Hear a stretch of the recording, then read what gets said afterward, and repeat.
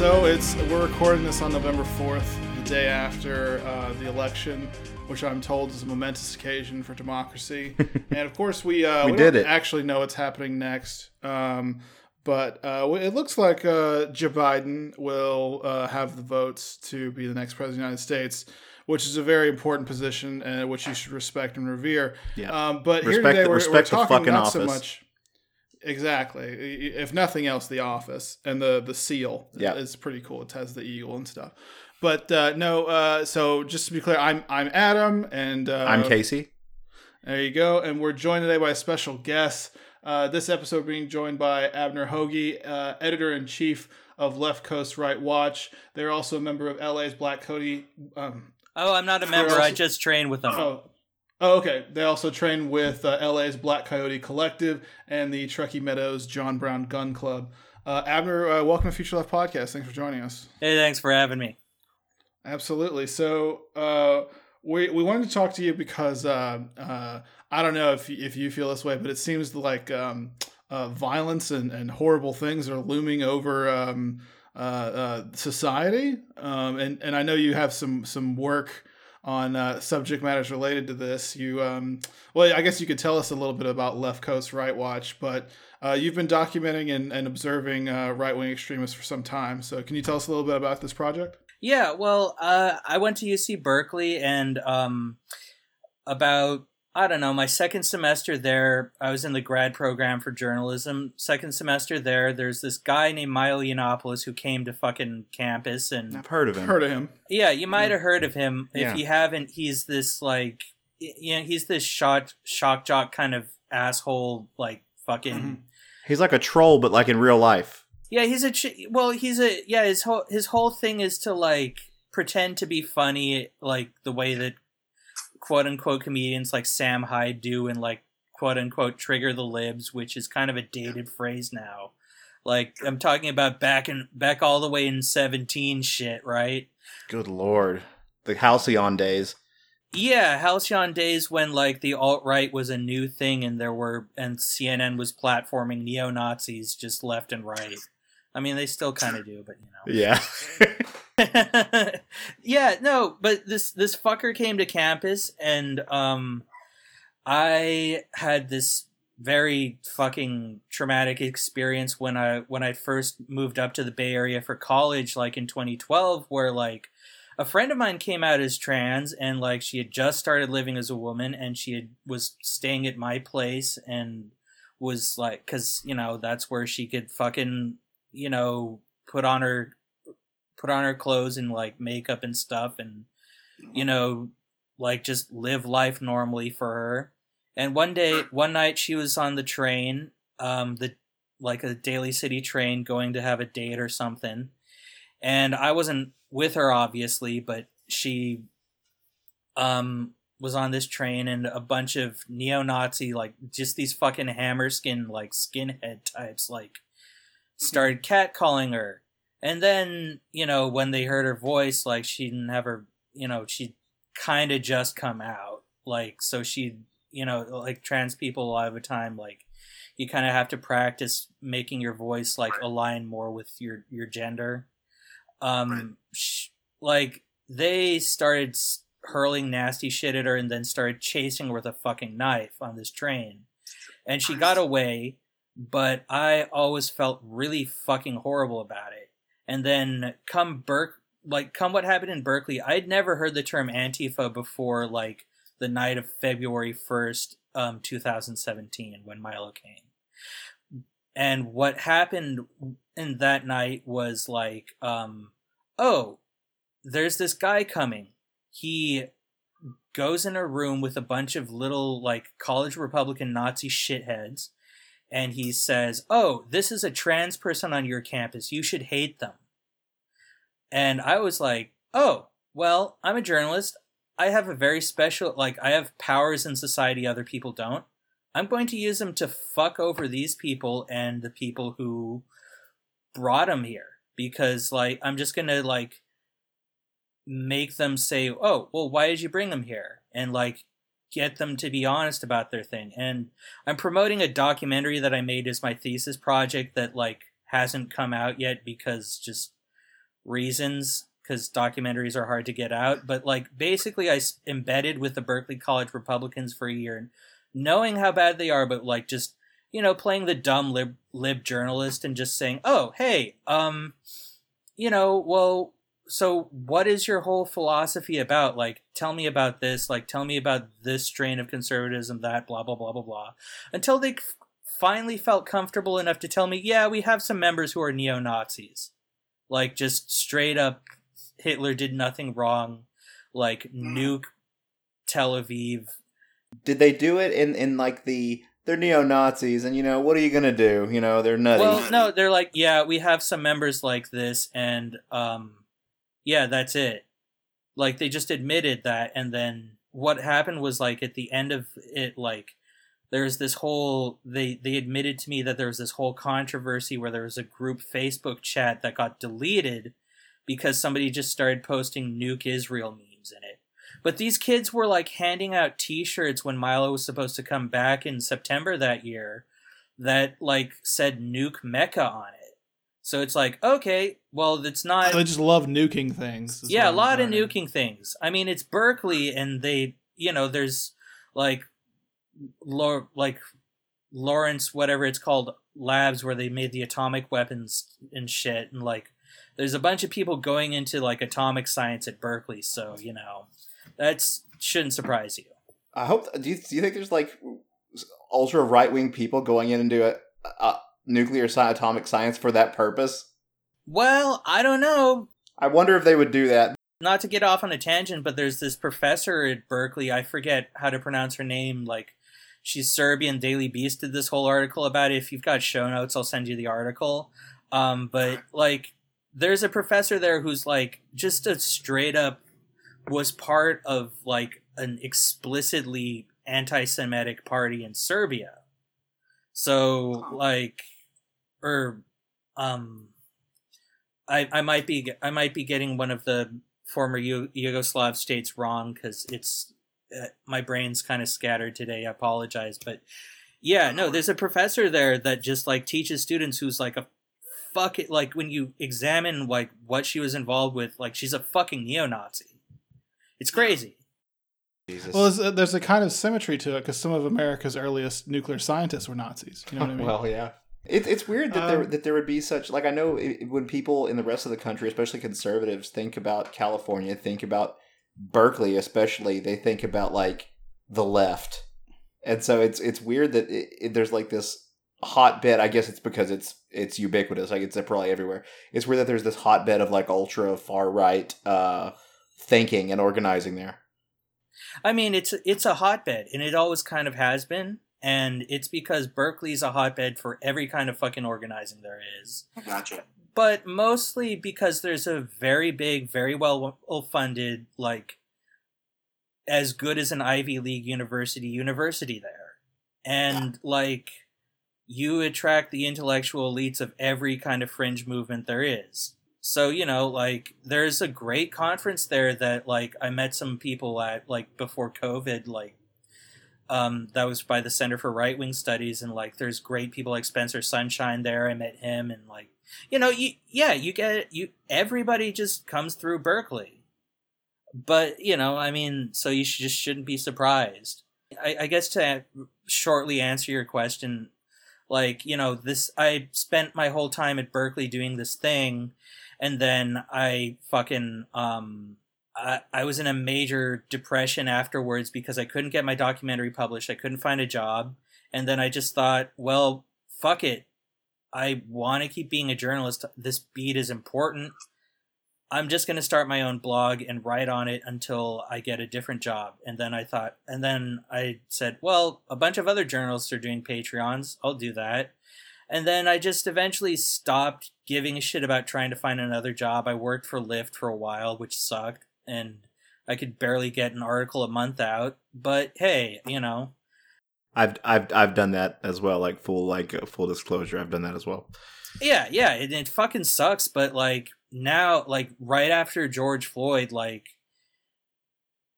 when everything popped off, like I started getting enough money to like support myself, which was crazy. Like people just. I'm like one of those content creators or something like, you know, thirst trap is gender neutral. I'm like a thirst trap for anti-fascism, except like we try to do good articles, right? But yeah, I mean that's kind of the long and short of it. Sure. So like I guess like getting into like well I don't know, maybe we should start with the election since that's like the big thing. But like so, I mean, obviously, while we're recording this, we don't actually know who won. We have probably a pretty good idea of who won, assuming that the votes that were cast will be counted, which is another question entirely. Someone else's problem, I guess. But so you've been watching the right, and I know that, you know, to a certain extent, like what the president says, people kind of follow. There's like a cult around him.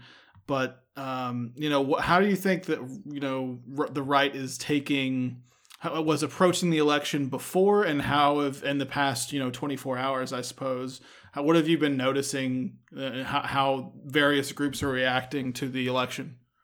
I mean, so a good indicator of this was like, actually, if you want a really good indicator of it, get like a sock account or something and go follow Nick Fuentes, or like just view some like clips of like the most recent fucking Nick Fuentes, like his stupid ass show.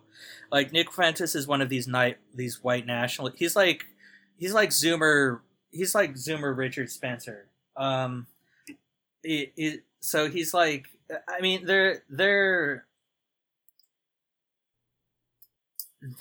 just freaking out, right? Like they're just like, Fuentes was just screaming about like, oh my god, well, Trump has to do something now. Trump has to do something now. Like the fix is in. Like Trump has to seize power. Blah blah blah blah blah. So I've never heard of this person before, but I looked him up, and he looks to be roughly 15 years old.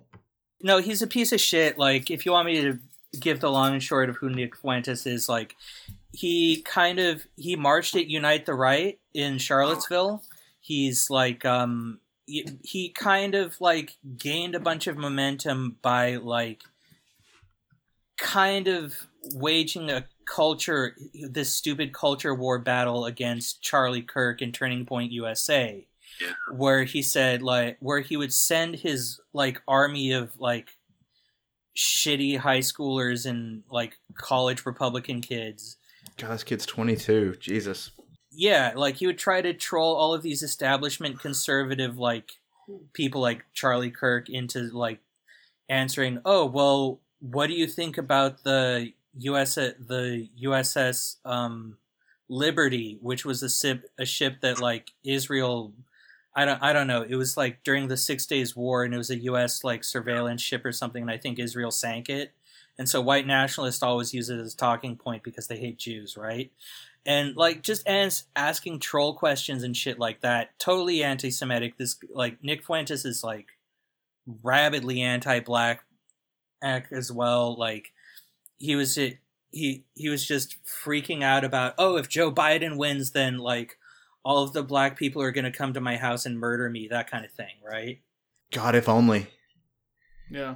Joe Biden isn't that cool, unfortunately. Yeah, no, he isn't that cool, but like, yeah, no, I mean, like Fuentes is a Holocaust denier. He's, you know, openly worships Mussolini on the show, and like he had this whole tweet that blew up that was when Trump said something or another that was like, oh, this is Trump's Mussolini moment, and of course all the leftists, that's a good thing, responded with pictures of, oh, well, I wonder what Trump's next Mussolini moment's going to be, and like that's weird to use Mussolini moment in a positive way. I missed that his next Mussolini moment.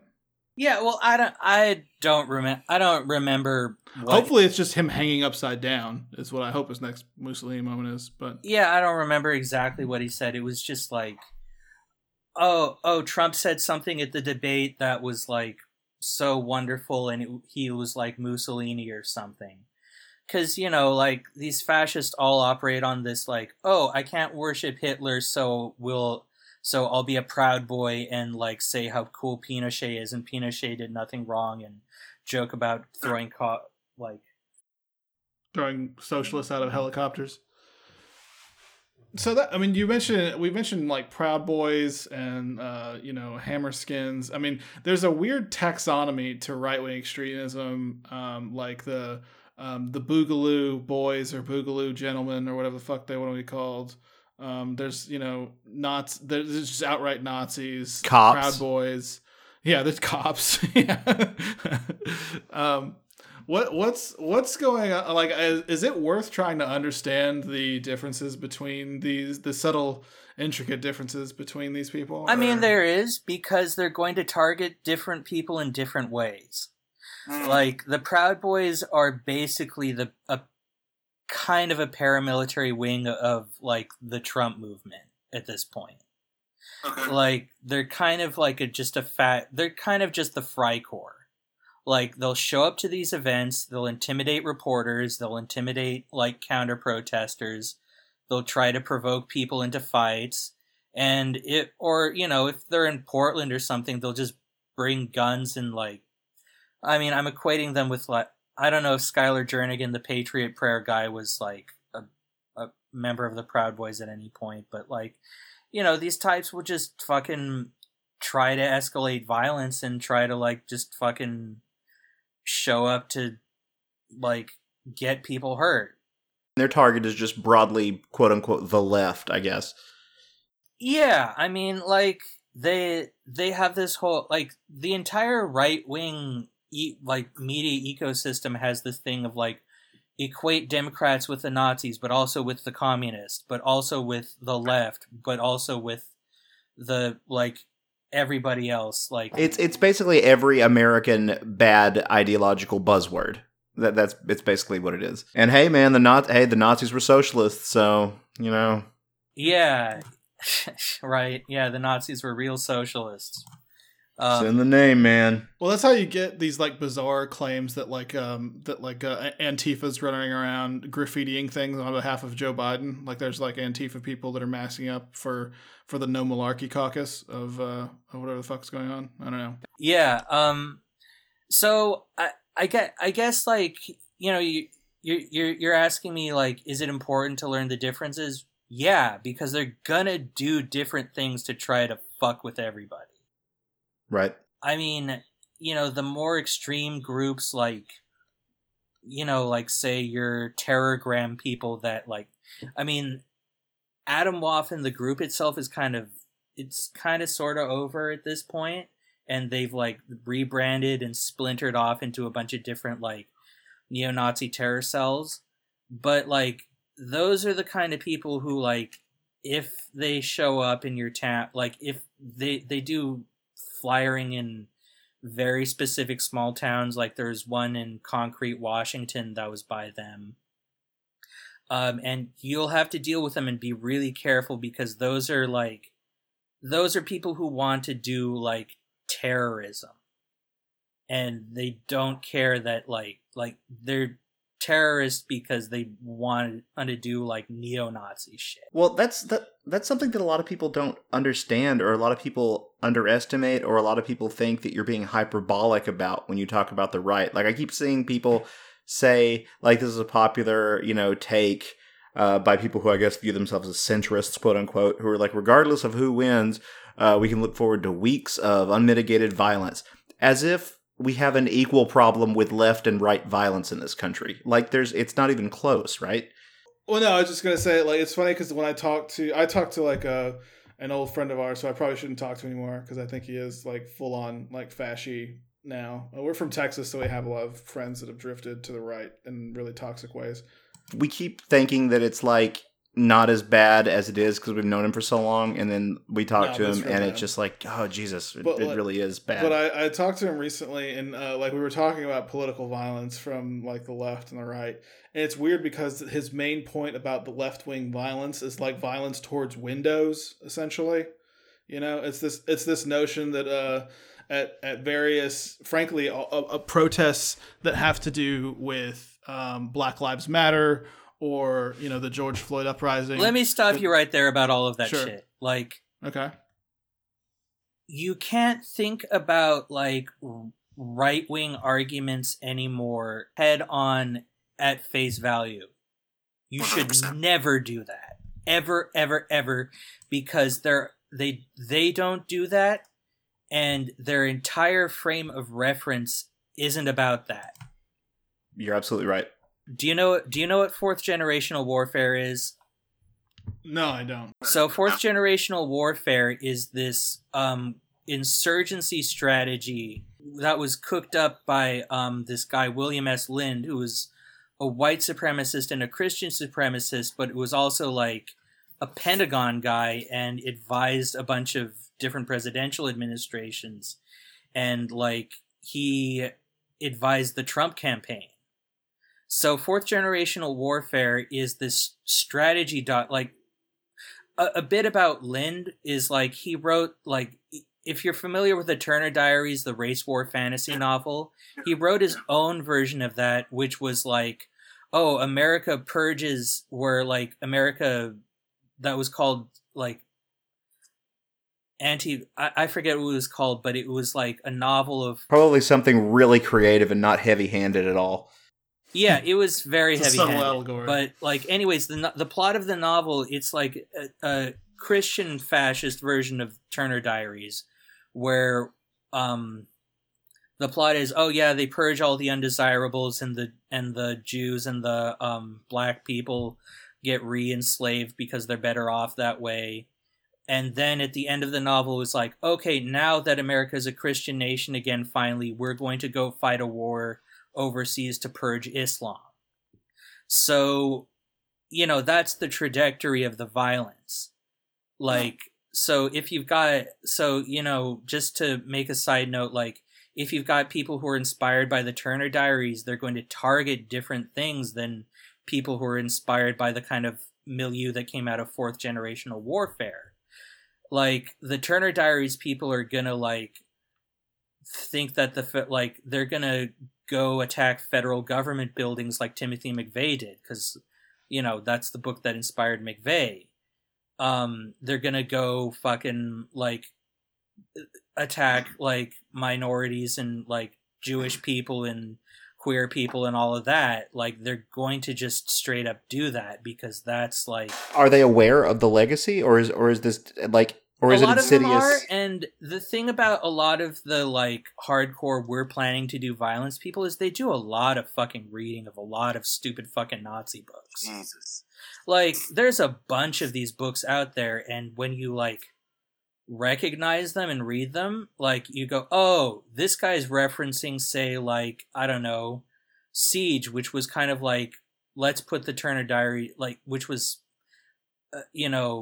Let's couch it a little bit more. Well, no, Siege was this whole thing that was kind of codifying, oh, well, we need to do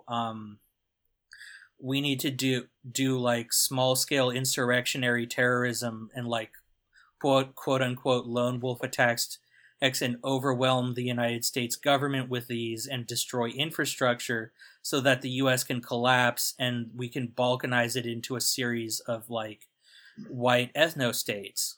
Jesus, it's so self-aware. Yeah.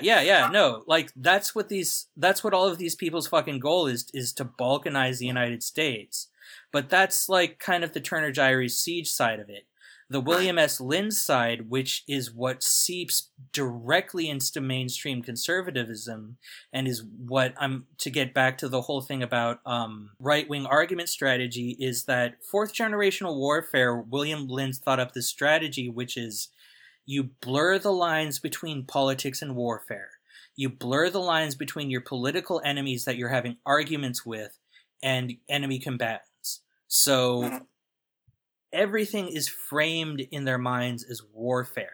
And this is the strategy that the religious right has adopted since the 80s. This is the strategy that the militia movements adopted since the 80s. This is the strategy that the Constitutional Sheriffs and Peace Officers Association, which is the largest association of law enforcement in the U.S., has adopted. And it's all just fucking out there. Like, they all read this guy, William S. Lind. And his entire strategy is like, okay, you blur the lines between politics and warfare. You make these cultural things into battles, which is why they say fucking culture war about all of this bullshit, like abortion and like, like gay marriage and all of that. Like it's literally a battle to them to destabilize, like, you know, marginalized groups and overwhelm them so that they don't have a say in government, so they can, like, institute a Christian, like, white supremacist theocracy. Like, that's just it. Well, and the issue is, if you make it war, then it has the connotation of being life-threatening, and you can make it more self-righteous, right? Like, you feel it's easy to justify. It's easier to justify committing violence. Like, I can imagine a lot of this seeping into mainstream conservatism without people even being aware of, like, where it comes from. Just these sentiments of, like, I'm willing to lay my life on the line because women want control of their own bodies. Yeah. And I mean, like, when you see, like, a book like, you know, I forget the name of the paper where he codified fourth generational warfare, which experts like using the term 4GW, and actually a bunch of insurgents online talk about 4GW too, which is scary because it ties into their meme game. It ties into their thing. Yeah, the self-awareness of, like, hey, we're bad guys, and they know it is so fucked up. Like, that's how do you fight with that type of self-awareness? You can't. Oh, they don't think they're bad guys. Well, I mean, I'm being a little polemical right now, but, like, you can't elucidate to them, like, hey, here's what you're doing and what you're saying. They're like, yeah, I know. They're very deliberate about it. Like, that makes it very hard to. Well, some of them you can. I mean, it kind of, like, if they're not as invested.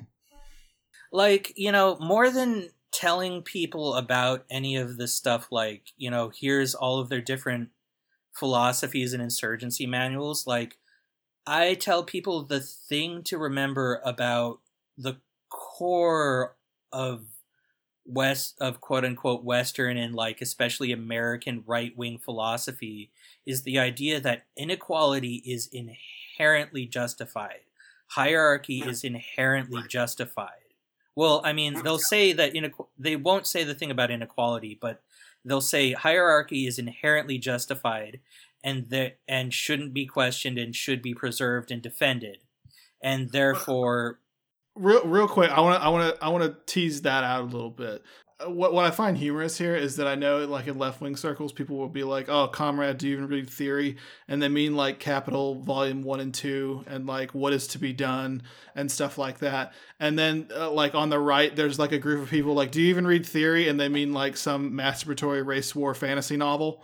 Well, no, they don't. They mean, like they mean all of the boring shit. Like, they do mean all of the boring shit, like Edmund Burke and all of those people. Like, or, like, I don't know, Murray Rothbard or whoever the fuck they want to, like. Is that like the intelligentsia, or is that, like, even down to the boots on the street?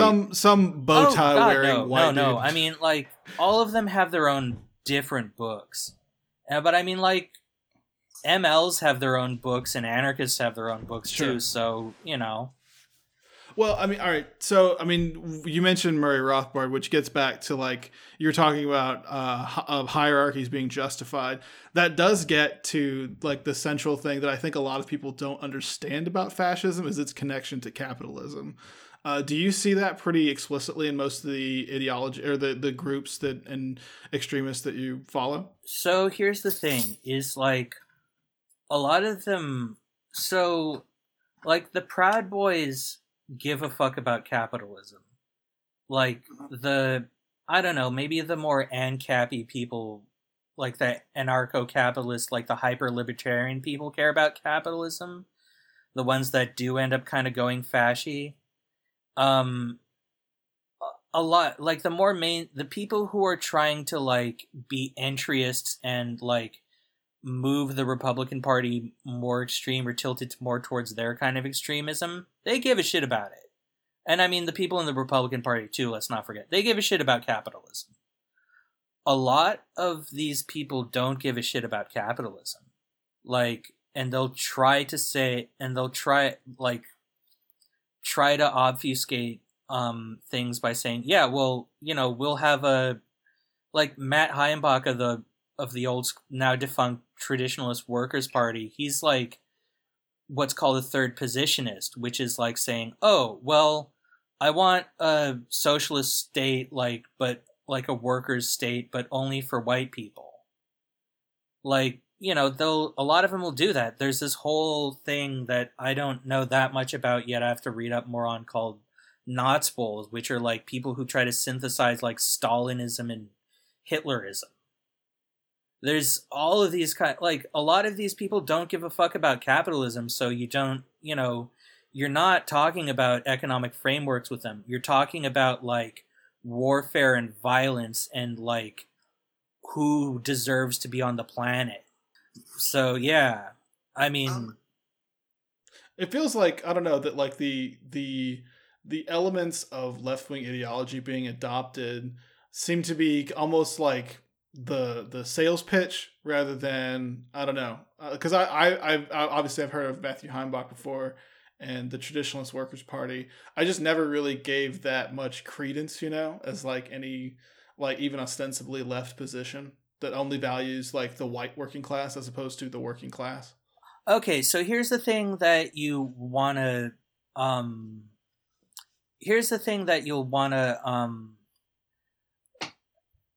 understand about it is that like fascism is syncretic. It means fascism doesn't have original ideas. It's not a real ideology. It is a tendency of belief that premises two things. One, there is an in-group.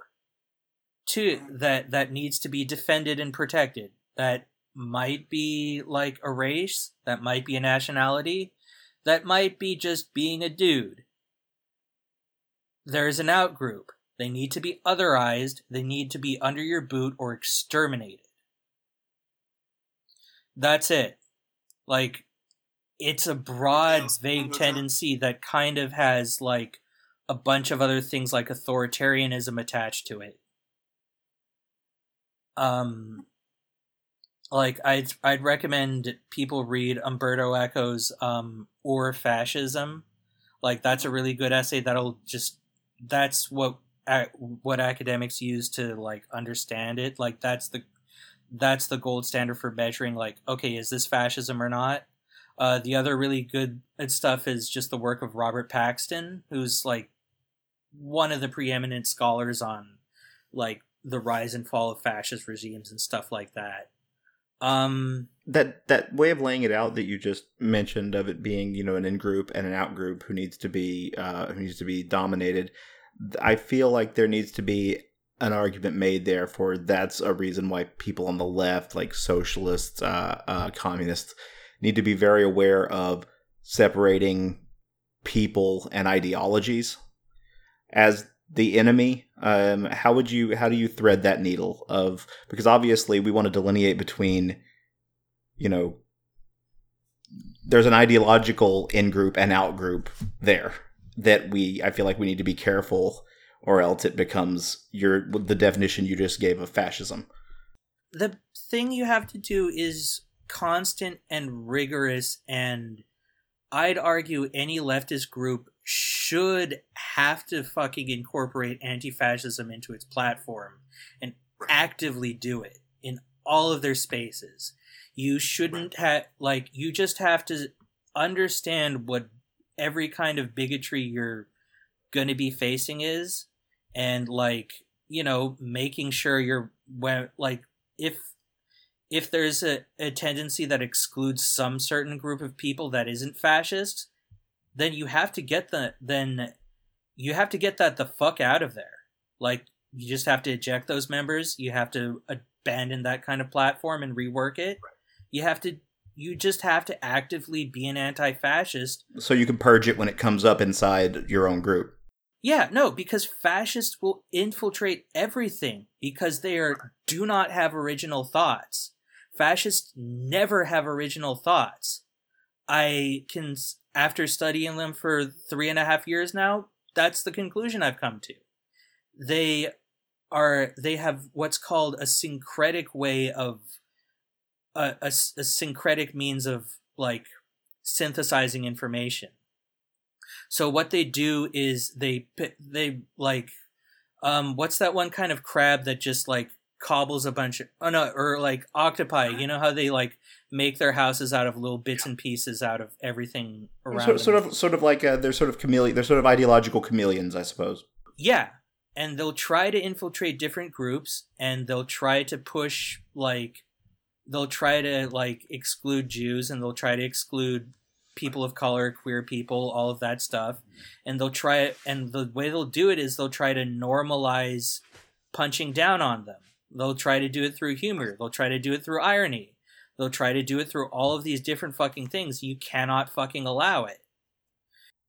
Well, what we're getting into here is kind of like when we're talking about the ideology and tactics of fascism is kind of how do people actually become fascists? That's what I was about to say, because the things you're just mentioning, like, being normalized through humor, through this, through that. There's a lot of cultural and community mechanisms that make that type of thing possible. Like, especially, I'm growing up in the South. There's a lot of pockets. There's a lot of communities, a lot of subcultures where that type of stuff is the norm. And I feel like it's so hard to fight against, because most people, when they think of a incorrect or an evil ideology, they don't think of it being compatible with the normal, quote unquote, life that they live. So it's sort of, I think negative ideologies that people hold go under the radar because they're like, no, like everything gels, like I'm not a hand wringing, like mustache twirling.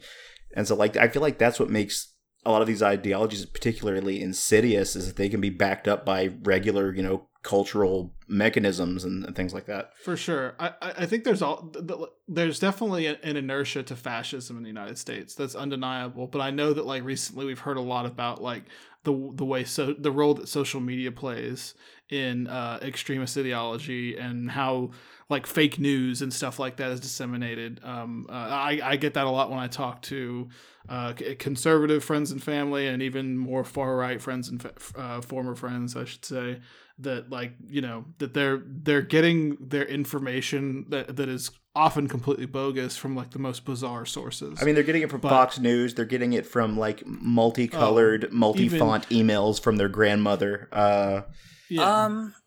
Well, they're getting it from there. The thing about how fascism spreads is that we're social creatures.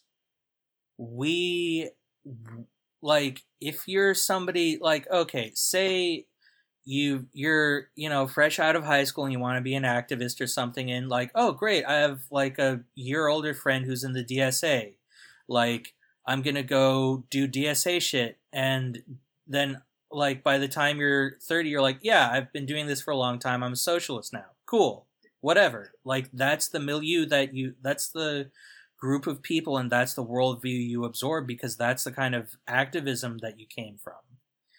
And maybe another kid is like, oh, I'm 17, I'm gonna go volunteer with Food Not Bombs, and then like 10 years down the road, that kid's an anarchist. Like, people kind of fall into these things because like they have, like, we all have like individual needs, and different ideologies can or can't satisfy them. And I'm not going to say, like, I'm not going to, left unity, whatever, I'm not going to knock anybody's tendency on this podcast, but like, people tend to go towards certain specific tendencies because they fulfill certain needs in them. And that's the same thing on the right.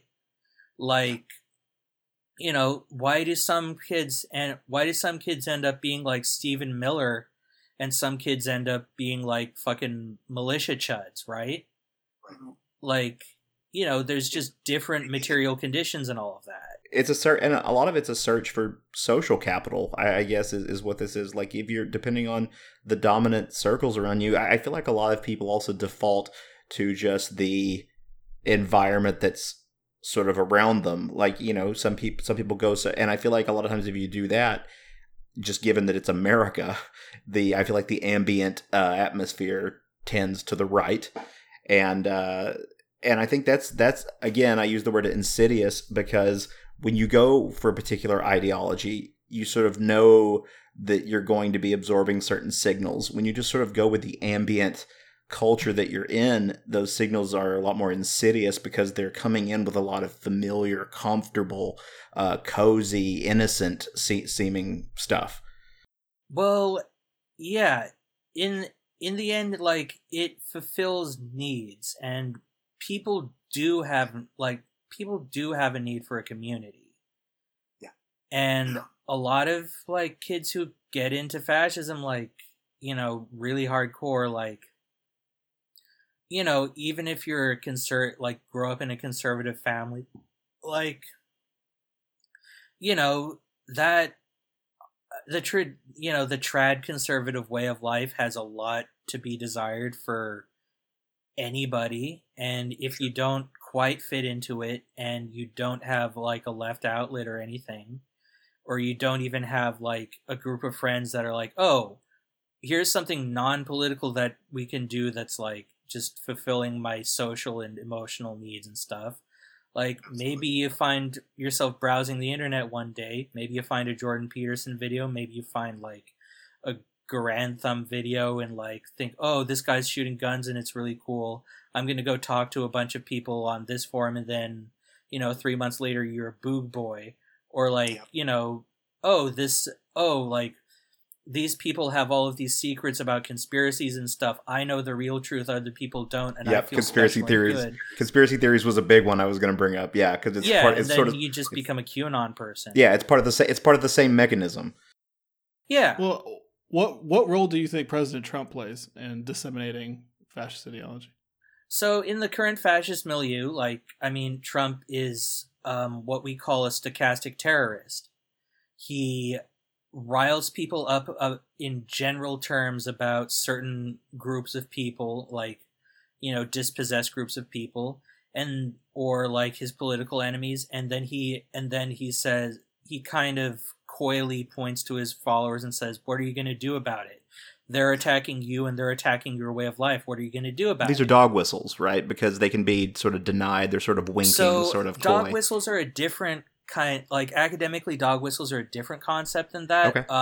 Stochastic terrorist messages are like, oh, you know, like, all of these horrible Mexicans are in, like, you know, Hispanic people or whatever. I'm using his words. Right. Like, we're paraphrasing him, like, they're coming across the border in droves and it's horrible. And then, you know, you hear that from Trump, and then you hear that from a bunch of other people along the right, and then you go and take your gun to a Walmart in El Paso and you just murder 23 of them. Right? And you know, that's how stochastic terrorism works. Like, dog whistling is another thing.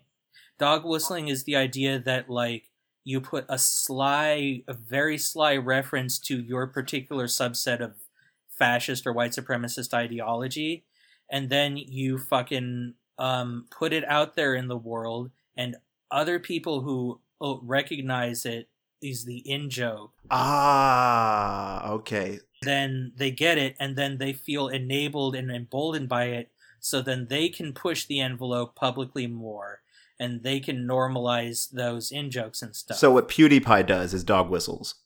Yeah, what PewDiePie does is dog whistles. Okay. Is Trump particularly potent as a symbol because of the level that he occupies? Because I've noticed he's become such a potent cult of personality figure, especially in the South. Well, you'll see things like the "Don't Tread on Me" flag, but it'll say "Don't tread on Trump." Like, he's a surrogate for, like, us, for me.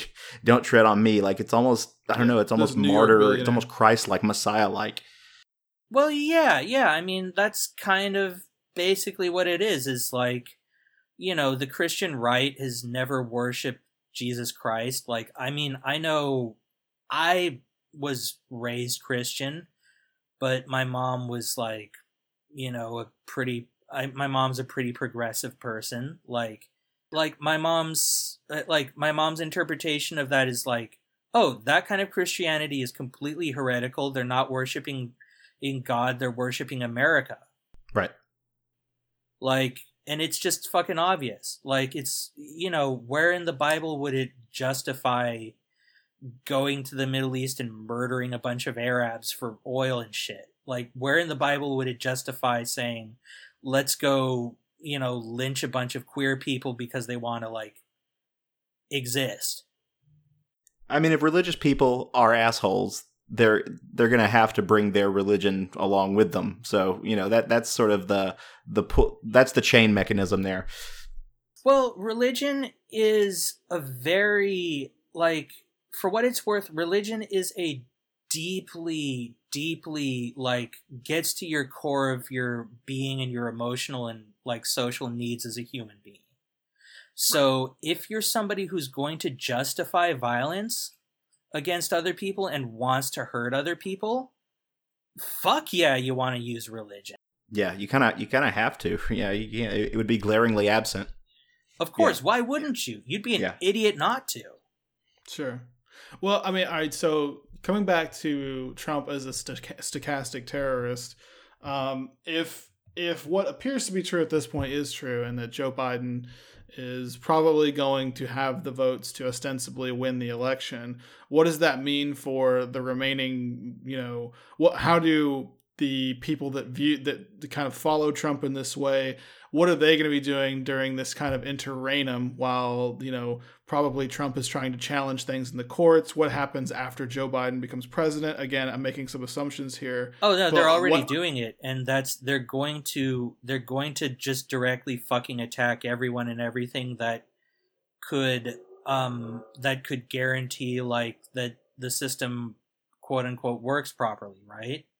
Like they're today in Detroit, like, a source of mine was getting, like, was sending me video dispatches of, like, there's a bunch of these, hyper conservative people just showing up to be quote unquote poll monitors and just harass people who are just at the polls and like counting all of the ballots and stuff in Detroit. Unsurprisingly, there were just a bunch of armed white guys with beards showing up and intimidating people. Oh yeah, and that was in Pennsylvania too, right? Yeah. So I read that in Detroit there were people literally chanting "Stop the vote" in outside polling centers, and like I'm actually in Pennsylvania. I'm nowhere near Philly, but apparently there are some Pennsylvania extremists that are planning basically to go to wherever the ballot counting center is in Philly and basically do the same thing. They're just arguing that the vote should not be counted. Yeah, no, they're just doing voter intimidation. Like, I mean, that's... Well, the vote counter intimidation at this point. Trump is such an ego monster that I feel like a disappointed, humiliated, losing Trump, losing on a global scale, is so fucking dangerous. I don't know why. Maybe I'm giving him too much credit, but that really scares me. It's two things. Like, the main thing I hope to get out of a Biden win is a humiliated Trump, because that would be so delicious to me. That's all I want. But, like, I feel like that's incredibly dangerous because of how much he's literally just an ego monster. That's what I always say. I mean, I think it's dangerous no matter what happens. I think if Biden wins by a very clear margin and, like, everybody's like, no, Trump has to leave office, like, this is bullshit, like, you have to leave office, and this is clearly a legitimate election with, like, you clearly lost, like, you're gonna have to leave in January, then what we're gonna see is a bunch of backlash, desperate backlash from his supporters. It'll probably take the form of some really fucking crazy violence, but at the same time, like, Biden wants to preserve, I mean, I'm not a fan of the FBI, but Biden's gonna want to preserve, like, these people are a legitimate threat to his power. So he's going to send the FBI after a bunch of these assholes, and a bunch of people are going to get door knocked. And good, because they might because otherwise they're going to hurt a lot of people. Right. But if Trump gets another 4 years, one way or another, like, this is going to all of this is going to continue escalating. Like, remember in 2017, like, how fucking, like, it was a big deal that one person got murdered by a car attack, and, like, okay, the car plowed through 20 people, but like remember how like there were so many fucking car attacks this summer and they weren't even by committed neo-Nazis, they were just by Trump supporters. And like the media didn't even give a shit. Like there was one story I saw, I wrote up, where it was in Sacramento and Trump came like during the wildfires here in California. And there was 4 fucking car attacks in one day while Trump was visiting like California. And because at the counter protest to him. And the local news only reported like 2 of them. So yeah, no, it's going to get so much fucking worse if Trump's like it, because you know they're not going to go after them as rigorously if Trump's in office because Trump doesn't see them as a threat. And do you think it also emboldens a lot of people with violent things on their mind? A lot of right wingers. I mean, that's the point. Yeah, that's that barely even needs to be said. Like, sure. I just wanted to put it on the ground. Let me ask you this: like the role of the state in terms of, pushing back against the right-wing extremism. Because I know after like these dipshits in Michigan decided they were gonna like kidnap the governor and like put her on trial or some dumb shit in the woods. After they got pinched by the FBI. I remember there were, like, I heard someone, I forget what podcast it was, but they were basically saying, and I like, doubting the legitimacy of the FBI, I fully support, but it's something I hadn't thought of before, but they're basically saying that the FBI was, in the same way that they would kind of entrap, like, 16-year-old, like, Arab kids in, like, the aughts. Like, this was kind of like a PR thing, and, like, kind of like an appeal for their budget.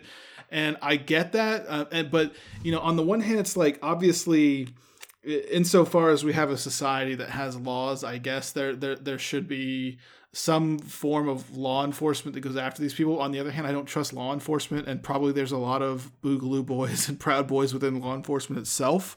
How should we think of the state's role, if there is a role, in kind of confronting right-wing extremism like this? I mean, like, a lot of the work, the intelligence work that ends up with Boogaloo Boys or Proud Boys or whoever's making a threat or like just any kind of stochastic terror, like anybody who's like carrying out terrorism, like, or, just attacks and shit.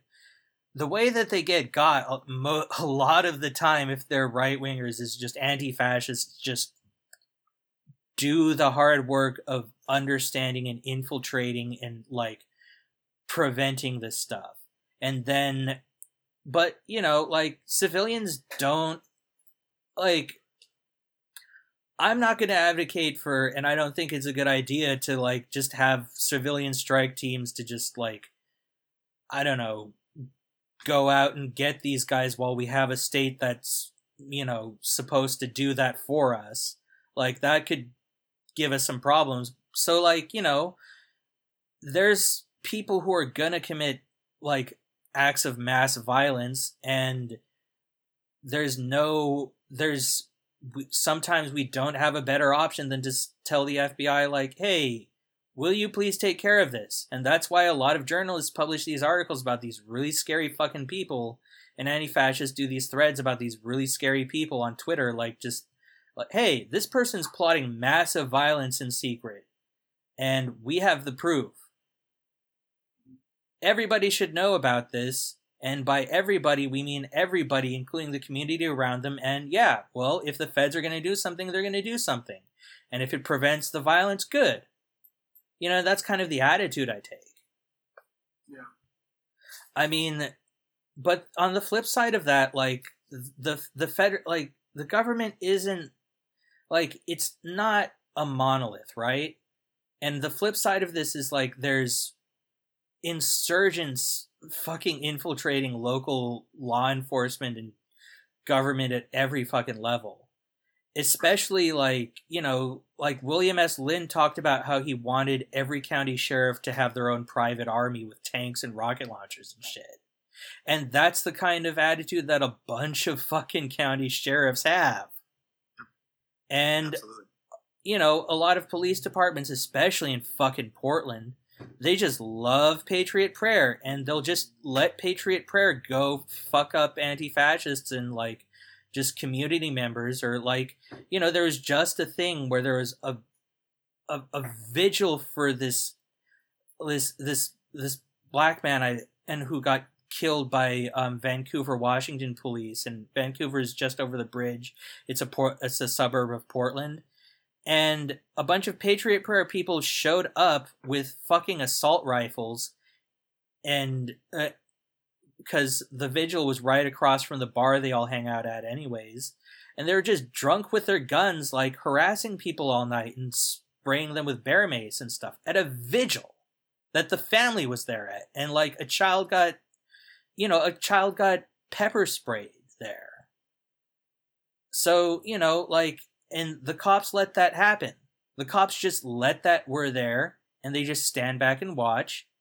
And there's been documented evidence that, like, I don't know, in Portland, for example, there was a police lieutenant who was just, like, coordinating with Joey Gibson of Patriot Prayer and telling him, hey, here's where the anti-fascists are going to be marching, and blah, blah, blah, blah, blah.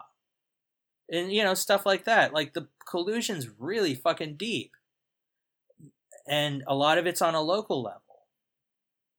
So, I guess in closing, you mentioned that you have been training with the LA Black Coyotes. Did I get that right? Shit, yeah, LA Black Coyote Collective and Truckee Meadows John Brown Gun Club. They're not anti-fascist groups. They're just community defense groups. And what they do is, like,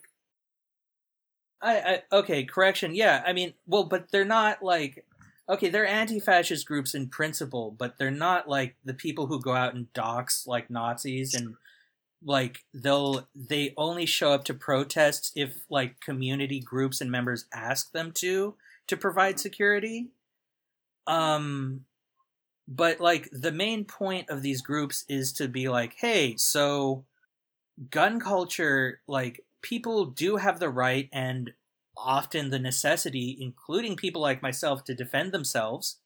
Like, I recently became a gun owner because, like, shit's getting real and scary, and, like, I've gotten enough death threats at this point that I'm like, all right, it's about time. Like, as soon as I started training with a oh god, there's this, I'm drooling over this fucking pistol that I'm gonna own by next month, and I'm just visibly salivating right now. It's fucking beautiful. It's a CZ. Oh god. Anyways, yeah. So, like, it's kind of like being grill pilled. You know what I mean? I mean, I don't know. Grill pill is fucking just. Grill pill is just nihilism with extra steps. Fucking fuck off with grill pill. Well, I mean, and listen, I don't need extra steps in my nihilism. I like it dead on. Yeah, no, if you're gonna do nihilism, like, no shooter, fucking based and read the Sandbook. All right. Yeah, thank you. Finally, someone's fucking saying it.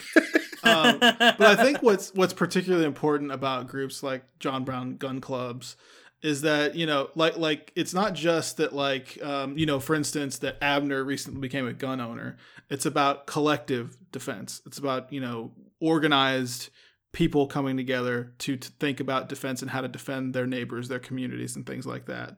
Which I think is, like, I'm glad to see that more leftists are thinking about, you know, becoming gun owners. The next step is, like, how we get organized, which I think is really just the most critical component of, you know, things like the John Brown Gun Club, the Latino Rifle Association, and other groups that have been popping up around the country. Yeah, I mean, the thing is that, like, the right fucking, like, right-wing gun culture, like, it's a cliche, right? Yeah. And, I think that's why, as a Texan, I shied away from the gun positive side of the left for a long time, is because coming out of this milieu in Texas, I have such strong associations with it, with the far right and things I don't want to be associated with. It took me a long time to be able to say, I think I should have a gun without feeling like I want to throw up in my own mouth. Yeah. I mean, like, the first time I fired a gun, I was shaking. But, like, at the same time, I was like, oh, no, wait, like,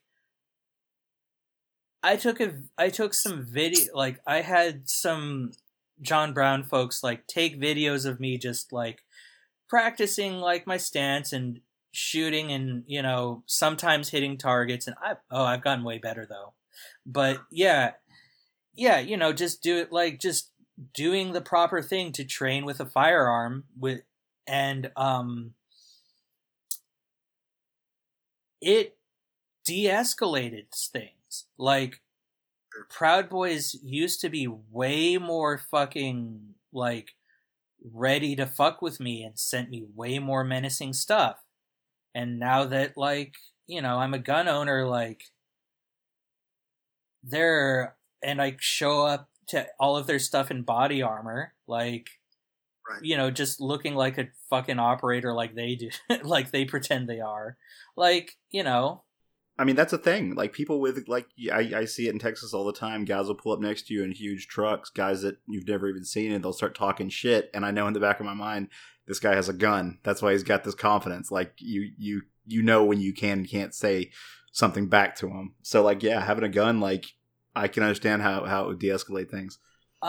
So the thing I would tell people to read, if you want to read, like, an 80-page book that'll really make you get it, I'm not going to say the word, but, like, you'll see what. So there was a book written by this guy who was, like, in the NAACP back in the South back in the day, who had to, like, buy a bunch, who him and his community had to, like, defend themselves from the Klan, and, like, he was literally, like, digging holes in his yard and putting in sandbags and then, like, firing at Klan while they paraded by to, like, go and because they announced that they're gonna go kill him. And he fought off the Klan. And I'm sorry, but some of us are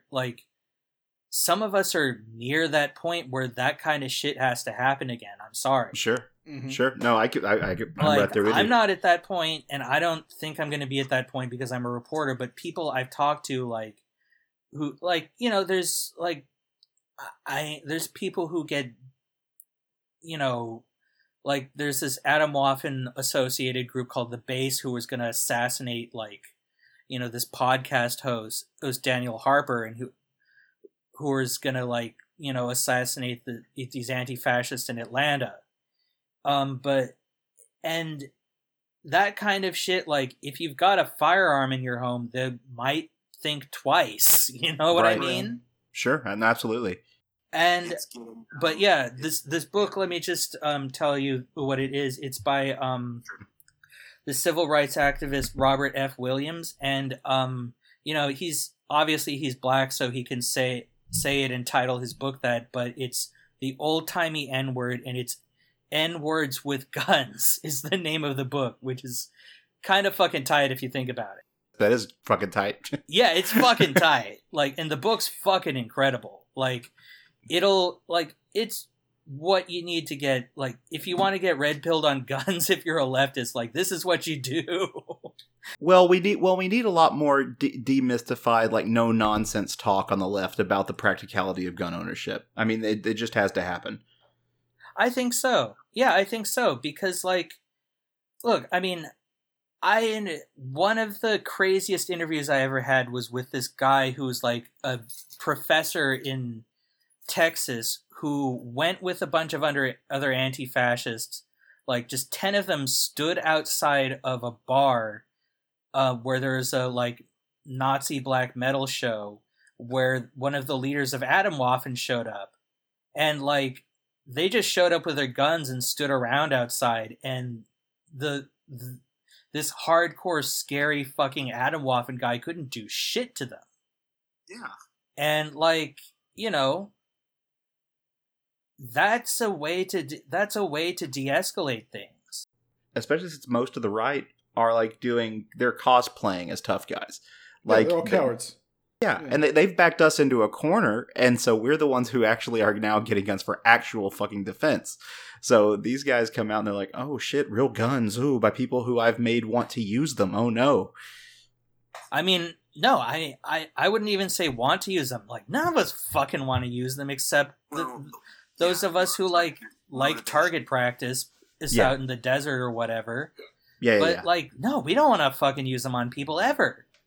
No, I meant, yeah, I should clarify. I didn't mean that push us to the point to where we're itching to go use them. I mean, in the way that when you are terrorizing people, they then have a practical need for the guns, aside from cosplaying, like I said. Yeah. Oh yeah. Well, it's like in Kenosha when Rittenhouse like killed those two folks, and it turned out one of them had a gun, and it's just like, you know, it's not that I wish that, like, you know, he had been killed. I just don't want any more of ours getting killed by these people. You know what I mean? Yeah, I mean, if you've got an active shooter and he's going to kill more people, like, who could blame you from trying to take him down? You know? And to be clear, I don't even blame him for hesitating. I'm sure that's a difficult decision to make, but like, I just don't. I don't like seeing our people get killed like that, get gunned down the street. You know what I mean? Yeah, absolutely. But I think that's going to be all for us. I think we're getting up to time, but I want to thank Abner Hauge for being on the show and talking to us. Abner, thank you very much. Sure, yeah, I was happy to come on. I'll come on anytime y'all want me.